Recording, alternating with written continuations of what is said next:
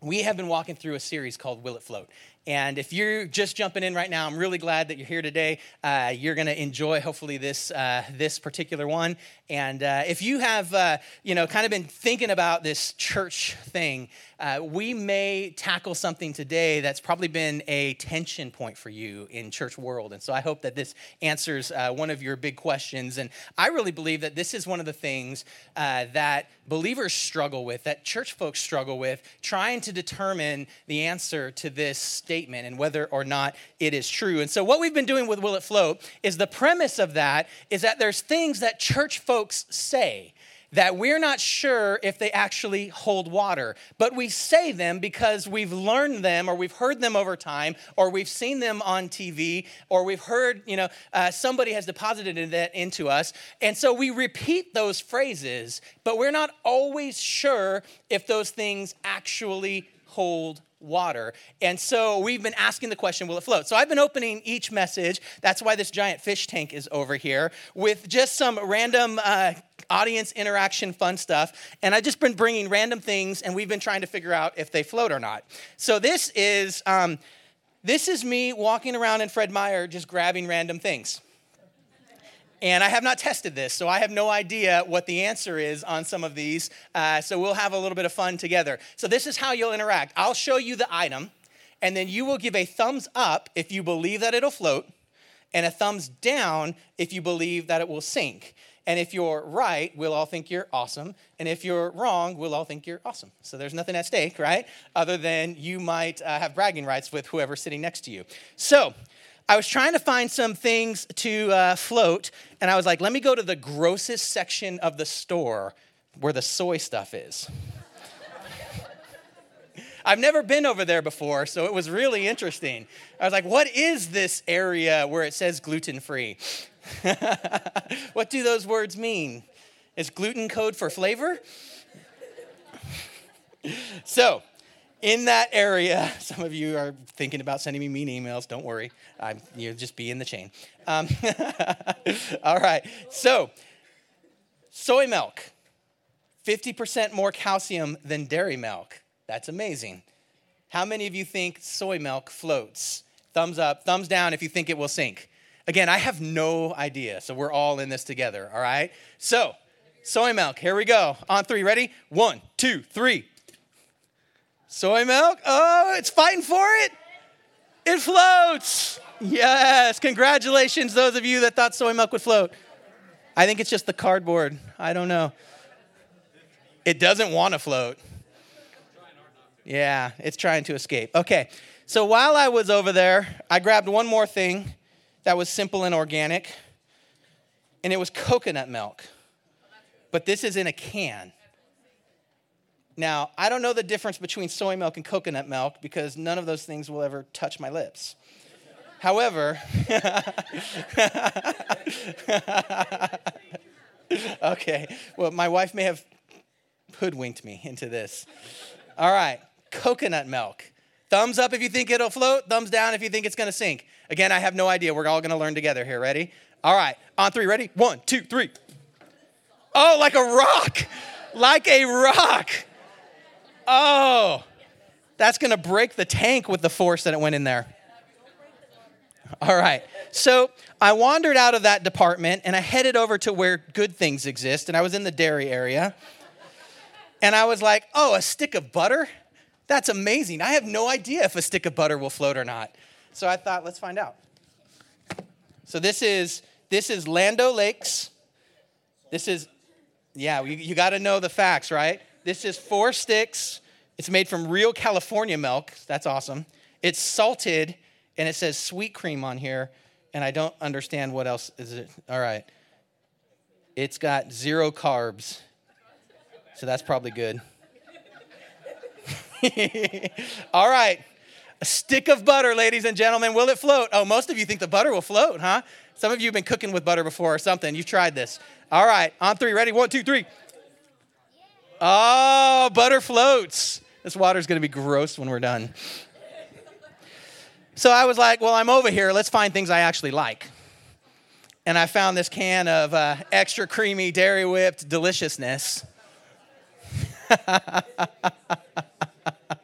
It's never been opened. It's made with real cream, not that synthetic, I don't know what would not be in here that's not cream. That's horrifying. All right. Here's my extra creamy Fred Meyer whipped cream. What do you guys think? I need some votes out there. Oh, most of you think this will float too. This is interesting. We got a couple of dissenters though. Here we go. On three. Ready? 1, 2, 3. Oh man, that thing just lived right at the top. That thing was no joke. All right. So on my way out, I went down my next favorite chip aisle. Now, I'm Puerto Rican, not Mexican, but we know something about salsa con queso, okay? All I know is this says, made with real cheese, awesome. I didn't make that up. That's exactly their tagline. Made with real cheese, awesome. It is 15 ounces of salsa con queso. What do you guys think? Will it float? Will it sink? Oh, you guys have no faith in this one. You have no faith whatsoever in this one. You guys think I'm heavy on this one, huh? Oh, like a rock. Like a rock. Okay, so then I got to the checkout aisle, and I was hungry. And I was like, does a Snickers bar float? I think a Snickers, I don't know, right? But I was like, we can't cheat and have it in the wrapper. That's not fair at all. That's not fair at all. So, some of you just wept tears for this wasted Snicker bar. There was like an emotional moment that happened in some of you. He's not going to waste a Snickers bar, is he? Man, that was awesome. All right, will it float? What do you guys think? Oh, this is divided a little bit more. This is pretty good. All right, here we go. Last one. On three. Ready? 1, 2, 3. Oh, it sunk like a rock. It sunk like a rock. Man, next time you eat a Snickers and you feel heavy, that's why. All right, we had some fun with Will It Float, and I hope you've enjoyed the series. I hope it's been memorable, but we don't know sometimes if something floats or not. How many of you got all of those right? Anyone get every one of them right? Okay, yeah, we had a couple of you, all right. And so I would not have got all of those right. I didn't trust any of that soy stuff. So today, as we kind of wrap this series, we're getting ready to launch another series next week. We're wrapping the series of Will It Float. We're asking this question or answering this phrase that we hear all the time coming from church world, coming from church people, this idea, this principle that God wants me to be happy. And I'm not sure what the answer to that is. I'm not sure how you would answer that as we approach this. Does God want us to be happy? I'm just going to let that hang in the air for a little bit. I was trying to think about all the ways we chase happiness. I remember when I was growing up, we always had to have really nice things. I lived in a house that my dad worked a lot. He was always an alcoholic. And so for a season, he was a workaholic, right? And while he was in the workaholic season, we always had to have really nice stuff. And I remember the summer that I moved out to go to Bible college. I was 17 years old. I moved out that summer. Now, I didn't realize how expensive I must have been. Because suddenly, that summer, there was enough money to buy a ton of new toys at the house. So I move out in like July or somewhere in there, maybe August, right? By October, we had a new boat, a new motorcycle, a new camper, and a new truck to pull all that stuff around, right? All of those things came in waves. And I remember just thinking, we didn't have that much money when all I ever heard was we never had that. And there was this interesting thing that happened in my household is all of a sudden, it was like this desire to have more and more stuff took over my home. And all of these things became really, really important. I remember coming home saying, so do I get to take any of these toys out? No. I was like, wow. And it was crazy because I watched in my own home this shift that became very much driven about, I need all these things to be happy. Well, then something happened at work. My dad hurt his back, and suddenly he couldn't ride the motorcycle or play on the boat or go camping. And all of those things went away, like in less time than it took to accumulate all of them. And I remember this deep sense of unhappiness that they didn't have those things anymore. And the alcoholic nature of his life ended up turning to other substances to begin to replace that need for happiness. Because in us, there's always this drive for happiness. Now, that got into my life and my marriage when I first got married. Christine and I got married After my second year of Bible college, we had high school sweethearts. We'd been dating for 5.5 years. And we did what everyone should do, premarital counseling. But after dating for 5.5 years, we kind of walked in, I'll say I kind of walked into premarital counseling like, what do you got for me? Right? I've been dating this girl for 5.5 years. I've read the book. Like, come on, what do you got for me? So we breezed through premarital counseling. Then we got married, and we moved into our first place, a little one-bedroom apartment, and something crazy happened. She never went home. She was there all the time. Now, this doesn't seem like a big deal, but at 19 years old, when am I supposed to play my video games if she's here all the time? She doesn't want to play a whole season of NBA Live, and I want to play a whole season of NBA Live. So how am I going to get this out, right? And so we started reaching some tensions. And so our solve for that tension was, we'll just go get more stuff because then we'll be happy and we'll be able to live the kind of life, come on now, that entertains us. And then she have enough to entertain her, I'll have enough to entertain me. We'll just have enough stuff. And so what we ended up doing, and maybe I'm the only one who's crazy enough to have done this, but remember, I'm 19 and I think I know everything. We both have great jobs. We're going to Bible college, but we have great jobs. We're making a lot of money. So what we would do is we get paid at the beginning of the month, and we would live like kings for 2 weeks. Like kings, right? I mean, we're talking about anything you want, just go get it. If you want to eat out, eat out. If you want a toy, get the toy. For 2 weeks, at about the 2-week mark every month, come on now, we would crash and burn financially. And then the second half of the month, we would fight like cats and dogs because we couldn't maintain, and we'd have like a thing of top ramen and a package of eggs to get through the whole rest of the month, right? And that was like all we had. And so this went on for months and months. And then we did probably the most important thing we ever did. We went to postmarital counseling. Right? Everyone should do premarital counseling. Everyone should do postmarital counseling.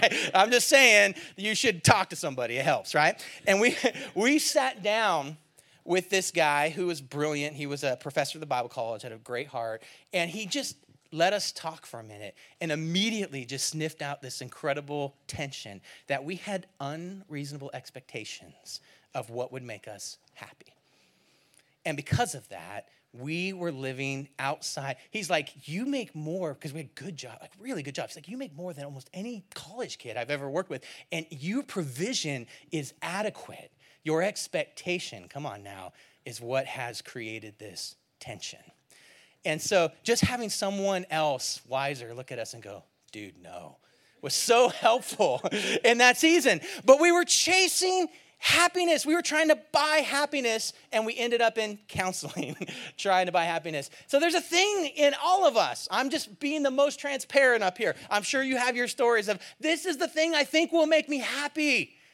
And you're going to sleep thinking about it, and you're waking up wishing for it, and you're chasing after things that you think are the things you have to be happy, and ended up in counseling is sometimes what ends up needing to happen for us to recalibrate. I was thinking about this the other day because we took our kids to a buffet.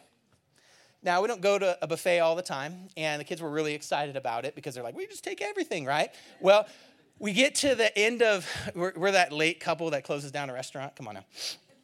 Okay, we're out of the house, so we're really happy that we're out of the house, and we're going to stay here as long as we can, right, before we go do anything else. And so some of you know exactly what I'm talking about, and some of you don't have little kids, and you're like, what do you mean? So we're closing down the restaurant, and the gal comes over to us and says, hey, they're going to start, pulling the food. If you want any dessert items or whatever, you should go get them. And the kid's like, can we get them? I'm like, yeah, go get whatever you want. So my oldest comes back, no joke, with 3 pieces of chocolate cake and a glass of chocolate milk. He's 10, okay? And I'm looking at, my wife's like, I can't believe you're sharing this. And we look at him, and I'm thinking in my head, there's no way he can eat this, but they're going to throw it all away at this point, so who cares? He can take whatever you want, right? And so he's got these 3 pieces of chocolate cake, and he's just hammering it, right? Just bam, chocolate cake, all the froth. It's the worst parenting we've ever done. He's just hammering it. But I'm like, it's kind of like, eat the whole thing and get sick, and that way you don't do this again, And that's in me a little bit. And he's just hammering it, hammering this cakes all over his face, because the restaurant's closed, and he's like, I got to get all this cake and shoveling it in. shoveling it in. And then he goes to take a drink of this chocolate milk. And he drinks the chocolate milk, and this is what he says. It was brilliant. He goes, I can't taste it. There's no taste. Right? It didn't stop him, which is crazy, but he couldn't taste it. And I thought, what a metaphor for the way that we try to satiate our happiness. We want just to shove it in our face, and we shove. Now, some of you are like literal with me when I'm talking about shove it in your face, and you're like, I can literally. Some of you are getting the metaphor. Either way, it still works. But we want to shove it in our face until there's like we're completely desensitized to what could have made us happy and could have been good is now of no value to us whatsoever. And I was like, wow. I'm like, son, that will preach. So I want to ask you the question, and we're going to wrestle with it a little bit today. Do you think God wants us to be happy? And that's a tense thing to ask, because it sure seems like I don't really want to get excited about a God who doesn't want me to be happy. Yet I understand that in the pursuit of happiness, some things can get out of control. So we got to live in that tension a little bit and kind of unpackage that. Here's the dilemma. What happens is if I think God wants me to be happy and I'm not happy, then something must be wrong with either me or God. Right? Either God is weak and ineffectual or not willing, or something must be wrong with me if I'm then not happy. So it creates a massive tension in us. So let's ask the scriptures. We're going to walk around some scriptures today, what they say to us in terms of happiness. And the first one I'm going to throw up here for you is from Psalms chapter 32. And it just says this: good people rejoice and be what? Happy in the Lord. Sing all you whose heart are right. I don't know if you fall in the good people category. I'm not judging. I'm going to assume you do. And I'm going to assume that you fall into the category that the psalmist is writing to, saying, hey, guys. That's what that phrase really means. Hey, guys. Rejoice and be happy in the Lord. And sing all of you whose hearts are right. Clearly the scriptures have the Bible clearly tells us to be happy. It's clearly in there. God's not anti-happy. If God were anti-happy, that would be really difficult to reconcile with scriptures that constantly encourage us to be happy. I think the problem is that we think that God wanting us to be happy somehow means that God would want us to be happy above all else as his highest priority. As if our happiness could somehow become God's highest priority. And that is where the tension happens. The problem is, does God really want me to be happy above all else? So we're going to walk into this together, and I'm going to jump us all around in the scriptures today. And so I would say go somewhere and put your finger there, but we're going to be all around. But here's the problem. I think one of the big tensions in church world today, in followers of Christ today, in people who have experienced church world and said it didn't work out for me, is that somehow we get the thinking in us that because the scriptures encourage us to be happy, because God says that we should be happy, that he must want happiness for us at all cost. And we make that leap. And so when we don't experience that, we now have to say, well, God let me down, or it didn't work out for me. And that certainly isn't what's going on. So the tension is, if I believe that, then whatever makes me happy must be right, and whatever makes me unhappy must be wrong. Do you see the leap there? If God wants me to be happy above all else, then if it makes me happy, it must be right. And if it makes me unhappy, it must be wrong. Now I can justify whatever behavior I want. Well, it makes me happy. Right? So it's okay if I do that. Here's my problem. What if punching you in the face makes me happy? I'm just saying. If punching you in the face makes me happy, now God has a real dilemma on his hands. Whose happiness is more important? Unless getting punched in the face makes you happy, then maybe we should, connect, and there's a budding relationship that could happen there. But if that isn't the case, then we have a new pressure point. So you can see how the tension begins to get in there. And we can walk through things that you would understand. I mean, it'd be easy to look at the scriptures and say, well, I know the Bible says that sex is for marriage and that it's the most intimate relationship that can happen in marriage, but it makes me happy. So I'm going to go ahead and explore that in other avenues. And you see the tension that begins to walk in there. Or how about this? Any entertainment that makes me happy must be okay with God. So that thing I shouldn't watch or listen to or whatever it is, but it makes me happy. So it must be okay with God. Well, of course, that begins to create a tension in us that can't not be true or reconciled. But the problem is, if God wants me happy above all else, then how do I deal with problems or discomfort or suffering? If God wants me happy above all else, then how come I've experienced obstacles? How come I've experienced pain? All adversity must not be God's will. If I have a financial struggle, I must be out of God's will. That can't be God's will. If I have a health problem, it must be out of God's will. If I have a conflict with a person, it must be out of God's will. Yet we see time and time again in Scripture, relationships of people's lives in here, time and time again, they experience conflict. And oftentimes that conflict was part of God's will. So this tension of the Scripture saying that we should be happy, but then we say, well, how can that reconcile? The real world just simply doesn't work that way.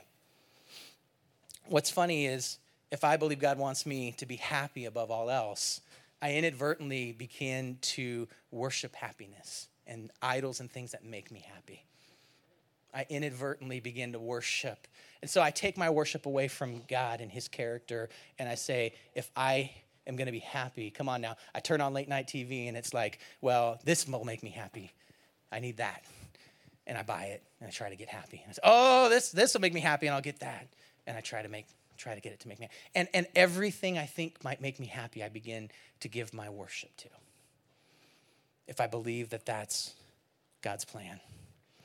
And then I begin trying to manipulate God.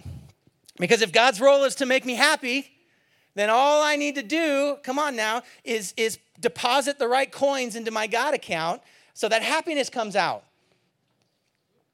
So God wants me to be happy, so I have to get right with God because he wants me to be happy, so he'll give me then what I want. So here's my strategy, right? My strategy will be I'll go to church every week for 4 weeks in a row. Come on, I'll even write a check, right? And at the end of that, God will give me the thing I want because God wants me to be happy. Now, as I say that out loud, you go, oh, that seems ludicrous. But it gets inside our core. We start to believe that somehow God is responsible for our happiness. So as long as we have deposited enough into our God account, we should have an expectation of return. And all of a sudden, we're in a quid pro quo manipulation relationship with God. And the creator of the universe somehow is at our beck and call. Come on now. We've disempowered God, and we say, this is how you work. You do this in response to me doing this. And here's what happens. We have a major need. I went to church for 4 weeks. They anointed me with oil. I wrote a check, and I didn't get cured of cancer. This thing doesn't work for me. And we have disaffected people who have abandoned a faith in the creator of the universe because they believed that somehow their happiness would have been God's highest calling. Do you see the tension there? That's where this takes us. So let's talk about some of the times when God certainly would not want us to be happy. He certainly wouldn't want us to be happy if, in order to be happy, would cause us to do something that was dangerous, sinful, or outside of his will, right? But it makes me happy. Okay, well, it wasn't wise. And the consequences didn't make it, but the moment made me happy. Here's an easy example. I remember when I learned how to skateboard.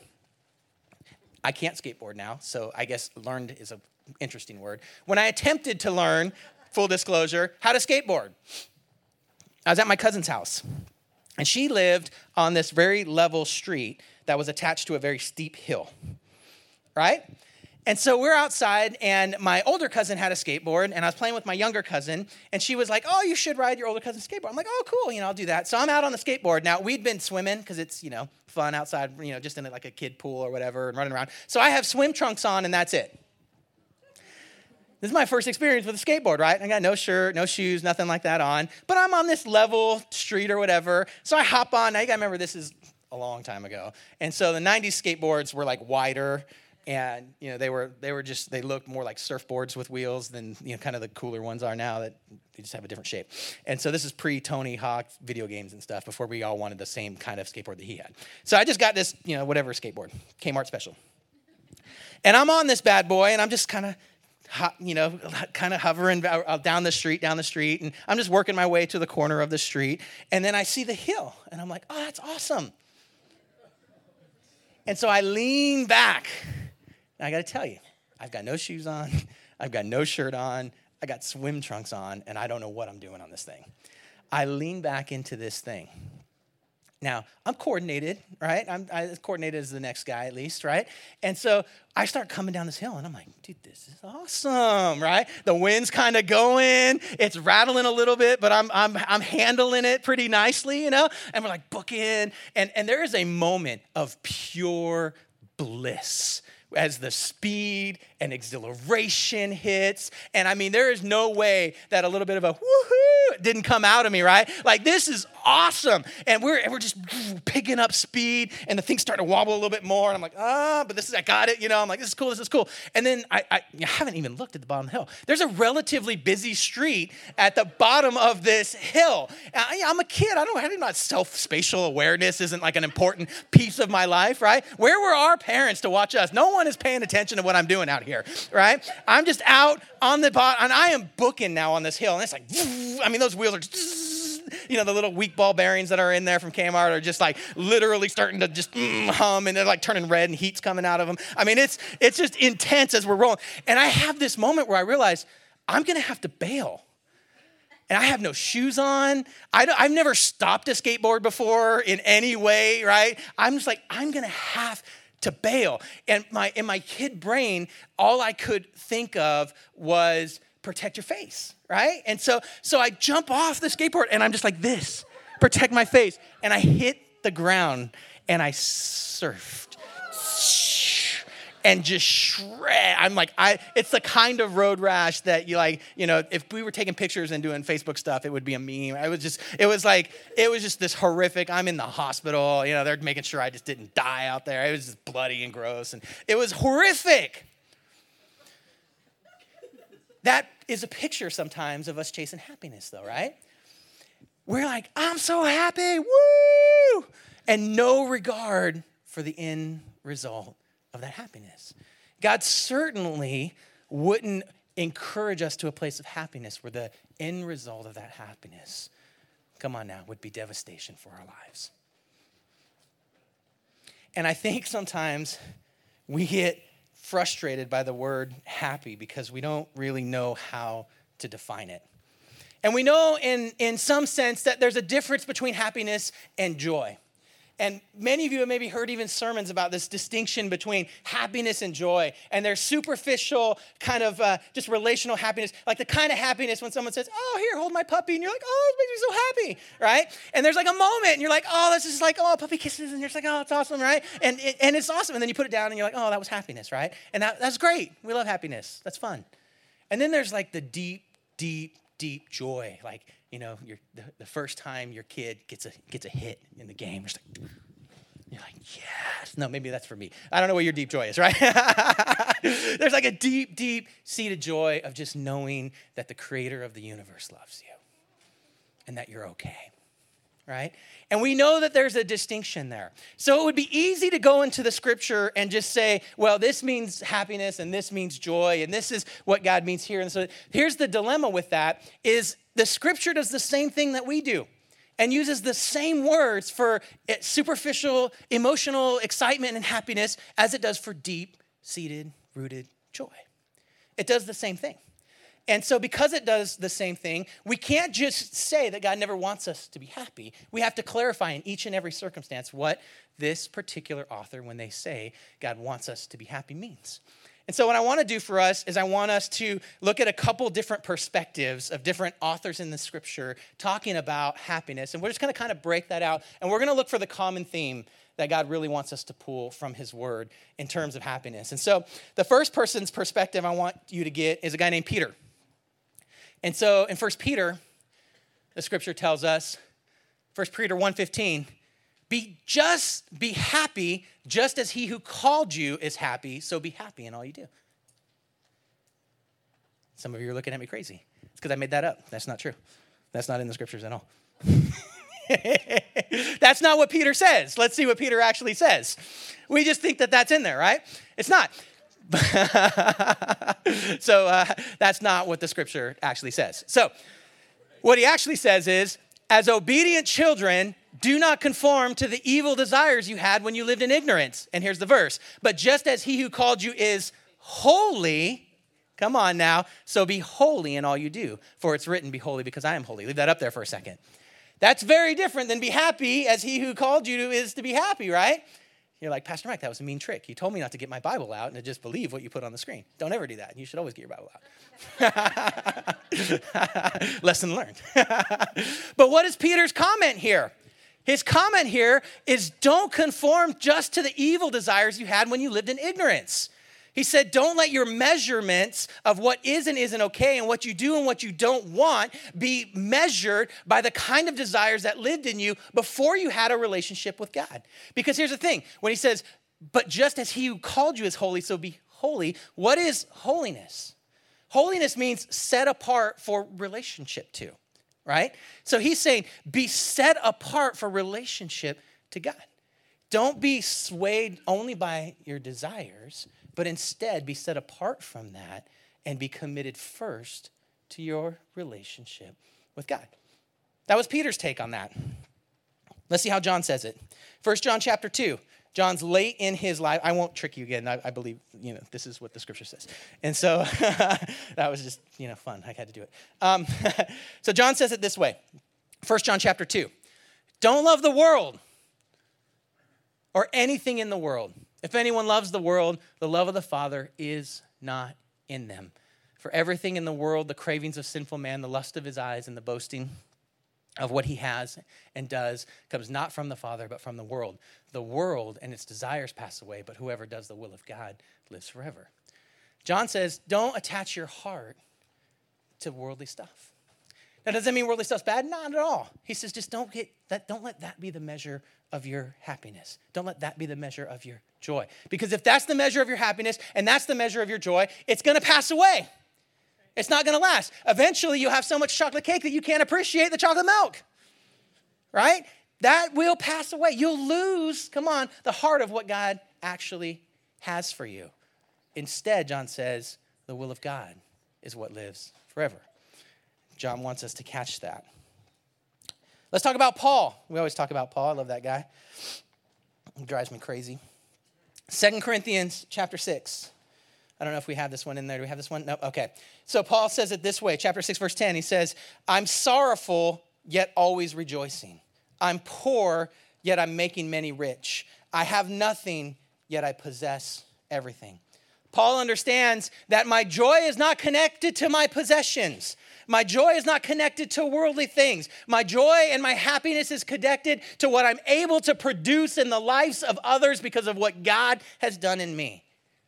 He says that's the kind of authentic happiness that God's called us to live. If God's in control, then in any situation, just like we talked about being anchored, I might experience sorrow, but I'll only drift but so far. I might experience pain, but it'll only take me but so far away from the promise and the truth of God. Paul says, I've been sorrowful. Because let's face it, if we think God's highest goal for us is happiness, then how can Isaiah tell us that Jesus was a man of sorrows? How could that be true? How could he look at the cross, though, and then say, but for the joy set before him? The psalmist tells us this in Psalm 97. We think it's David, but we're not sure. He says, may all who are godly be happy in the Lord and crown him our holy God. We've looked at some of that. Happiness comes from being in the Lord and lifting God up. And I love this. This is Solomon's understanding in Ecclesiastes. This is one of those passages of scriptures that kind of carries me through tough decisions sometimes. So this is one from Pastor Mike's private journal that I'm going to deposit out for you guys, that you guys can appreciate this. It's Ecclesiastes chapter 11. And it says this. It says, hey, be happy while you're young. Solomon, the wisest person who ever lived on the earth, says, don't deny yourself happiness. Be happy. Experience happiness. Let your heart give you joy in the days of your youth. Follow the ways of your heart and whatever your eyes see. Here we go. But remember in all these things that God will bring you into judgment. Just says, hey, be happy and enjoy what God has provided you with. Don't feel guilty about enjoying this life that God's provided you for. You're blessed to be happy. He does desire to bless you. Of course, he wants you to be happy, but don't let the pursuit of that happiness take you away from an understanding, come on now, that God's still paying attention. That I don't get to experience that happiness outside. It's like somehow shut off my relationship with God. See, what happens with this passage, that when this passage breaks down in our life, this is how we have the conversations that we had. Come on, you've had this with a friend. I've had this as a pastor, but you've had this with a friend. We were in a marriage, and I just wasn't happy. They just didn't make me happy anymore. We just didn't make each other happy. Because happiness must be God's will, I had to get out of that marriage. I know the vows I took said, for better or worse. But I wasn't happy. Now listen, I'm not speaking condemnation to those of you that have gone through horrific and horrible stuff. But you know God's highest value for your life was certainly not that you would just be happy. So be happy. Just understand that has to still stay in context of relationship to God and his plan for you. You know, I've done back when my schedule allowed it, I've done counseling, and I'm not a counselor, so that's just not a good recipe for success. But I've sat down with young couples, because you do youth ministry long enough, and those kids grow up and want to get married. And that's what kind of happens. I've done that, and I've sat down with, just kids. You know, I was a kid when I got married, so it's true. But just kids, I can say it, that's fine. And we've talked about, and we've talked about just situations that could come up where there would be tension. And to just watch them say, oh, we never will fight. Well, no, we don't fight. And I'm just like, oh, you're not ready. Go fight a lot and then come back and talk to me, right? Please, just go fight a lot and come back, because you aren't ready yet. Not that everyone should fight, but you know what I'm trying to say. And this sense of, we're just so happy. And it's like, well, yeah, but that emotional response you're having right now, it's not what sustains a marriage. Come on. The choice you made when you stood before God and you stood before witnesses and you said, I'm making a decision, and here's my vow. That's what, all right, I'm going to get preachy on marriage. That's not what I'm trying to talk about. But let's go. You know what I'm talking about. What happened to us when we thought everything was about happiness is we run away from anything that makes us feel unhappy. So here's the thing. Sometimes a guy will stand in front of you like me with a microphone and say, what God doesn't want is happiness. He wants your obedience. And that's not what I'm saying at all. I'm going to tell you time and time again, the scriptures tell us to be happy. So obedience to God does require experiencing some happiness. I'm not trying to steal and siphon off the happiness of your life. I'm simply trying to tell you, if you think and you take that thinking to its extreme, that absolute happiness is God's absolute goal for my life, you just miss the heart of God. Peter said it best. His goal for our life isn't happiness, it's holiness. And holiness is relationship to him. The Bible all over the place talks about it. Psalm 37:4, delight yourself in the Lord. Be glad in the Lord, Psalm 32. Rejoice in the Lord, Philippians 3:1. Rejoice also always, 1 Thessalonians 5:16. Do your acts of mercy with cheerfulness, Romans 12:8. Serve the Lord with gladness, Psalm 102. So it's misleading to assume that God doesn't want you to be happy. This book is filled with information encouraging us to experience happiness. God certainly does want us to be happy. He simply doesn't want us to pursue happiness over a relationship of holiness and with him. It's just not the highest value. We walked through a bunch of other people. What does Jesus say about happiness? In John chapter 17, he's praying with his disciples, and he's letting them know that he is on his way to heaven, and they're trying to understand what that means. And he says in John chapter 17, verse 13, he says, I'm coming to you now, but I say these things while I'm still in the world, so that you may have the full measure of my joy with them. He wants us to be happy. But look at the next sentence. I've given them your word, and the world has hated them, for they're not worthy of the world any more than I am of the world. In back-to-back sentences, he says, I want you to have the full measure of my joy because you have my word, but now that you have my word, you're going to be hated. You see his comfortability with us experiencing both things simultaneously? The full measure of joy because we're submitted to him and have a relationship with him, and experiencing hatred of others. And he's like, you can live in that tension. You can live in that balance. This is another from the pocket of Pastor Mike. So I'm giving you some free ones today because we're all over the place. Matthew chapter 5. This passage of scripture got me through high school. It really did. When I started following Christ. Matthew chapter 5, verse 11. This is the thing I wrote down and I kept in my wallet because I had to pull it out from time to time to remember this. And it was this. Blessed are you when people insult you, persecute you, and falsely say all kinds of evil against you because of me. Rejoice and be glad. Now stop right there. Seriously, Jesus? When everyone's talking smack, come on. When everyone's attacking, when everyone's in aggressive mode, your response to me is you want me to rejoice and be glad. Now look at why. Because great is your reward in heaven. For in the same way they persecuted the prophets who were before you. What does Jesus tell these people, these people who become followers, who eventually take on the mantle of Christian? The Sermon on the Mount, his campaign speech of a life that follows him. He says, be aware that people are going to talk smack because of your faith. People are going to be critical. People are going to insult you. You're going to stand up for what you believe God put into your heart, and you're going to take heat for it. And rejoice and be glad when that happens.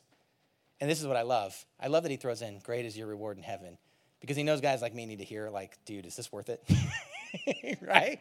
I feel like that's just in there for me. I don't know if that motivates you or whatever, but I have to know at some level in the core that there's just a general sense of God's like covering this whole thing. And he's like, don't worry about the haters.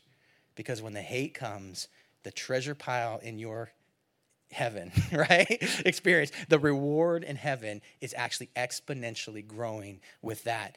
And that you're in good company because that's exactly how they've treated every person that came and declared the truth of God. And I was like, oh. So here's me in high school. I'm 16 years old. I'm all in on this Jesus thing. I've given my heart to the Lord. And I'm just not the same guy I was when I was kind of 14, 15 and rowdy and running around. I still have the great same circle of friends, but I'm not the same guy.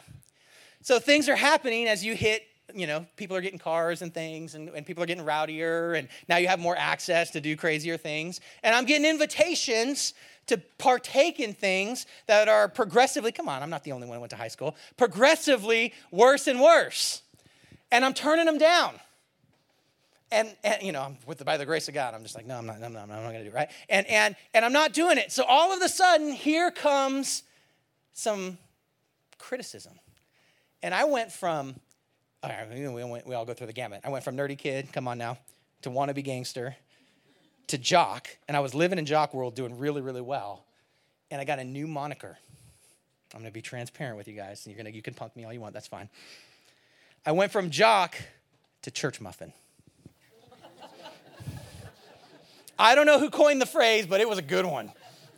Because you want to see the temperature go up, right? Look at a man. Come on, I'm a man. 16, I'm a man. And say, oh, you're not going to come out and hang out with us? Church muffin. Right? And you know what church muffin wants to do? Grab you by the chest, pin you up against the lockers and say, call me that one more time. But there's this new nature in me that's trying to come out. And there's a war. The two dogs are fighting. Come on. And which dog's going to win? The one you feed. I'm trying to feed the right dog. And I'm smiling at guys that I know I can take. I'll take all of them at once. And I'm hearing this criticism. Come on, church muffin. Why don't you, church, And I remember just thinking, God, and this is where God directed me to the scripture. I said, God, thank you so much that I'm in rare company. And someday, I'm 16, my 16-year-old braid's trying to get this. Someday, when they're crashing and burning and they're looking for hope in life, I hope the fact that I stood for you points them towards hope. So I'm not a big enough man to share the gospel with them right now because I'm going to punch them in the face. But I'll take the church muffin mantle and I'll wear it. Come on now. I'll wear it as a badge of honor. And come on, you face that. Let's not pretend that was only a high school thing. You face that. You face that in your social circle. Come on, didn't you want to read this book, this inappropriate shades of inappropriateness with all of us? Right? Come on. Oh, a lot of eye contact got diverted right there. Everybody looked at somebody, though. That was amazing. Right? Come on. Don't you want to do whatever this other thing is that everybody else? I'm just telling you. And at some point, you've had to make a decision. Sure, that might make me happy. Sure, that might make me accepted. Sure, that might make me. But the end result of that is taking me outside of the will of God. So why would I entertain and engage that? Why would I go there? And so, the consequence might be I take some heat. The consequence might be I take some criticism. The consequence might be that others think less of me. But I can have joy amongst that kind of criticism. Why? Because I'm standing in relationship holiness as set apart for God. That's how I live in the tension. God's ultimate plan for me is joy and happiness. It's the kind that only can be experienced in relationship with him. Max Lucado had an illustration that I'm going to steal and manipulate. And it's brilliant. And he talked about this idea that if you take a fish, come on now, and you take it out of the water and you throw it on the land, right? That thing is in distress. I'm not a fisherman. I thought about actually getting a fish today and throwing it out and seeing how you guys handled the real life illustration. But my lack of fisherman skills, I probably would still be trying to catch it in there. That's all you would remember. But if I took a fish, come on now, and I threw it out of the water and I threw it onto the land, that thing's in distress. Why? Because it was made for the water. Now, I could go to that fish and I could say, guess what? I got a pretty lady fish. I'm going to set her right next to you. They're going to flap around right next to each other. It might be the ultimate desire of that fish, this new pretty lady fish I brought in. But guess what? It's not experiencing any joy. It's flapping around on land. I might come over to it and say, you know what I got? I got these shiny diamonds that I'm going to glue to you. You're going to be the sparkliest fish in the ocean. I'm going to glue them onto you, put them on there. And now he's got bling. And he's flopping around on the land.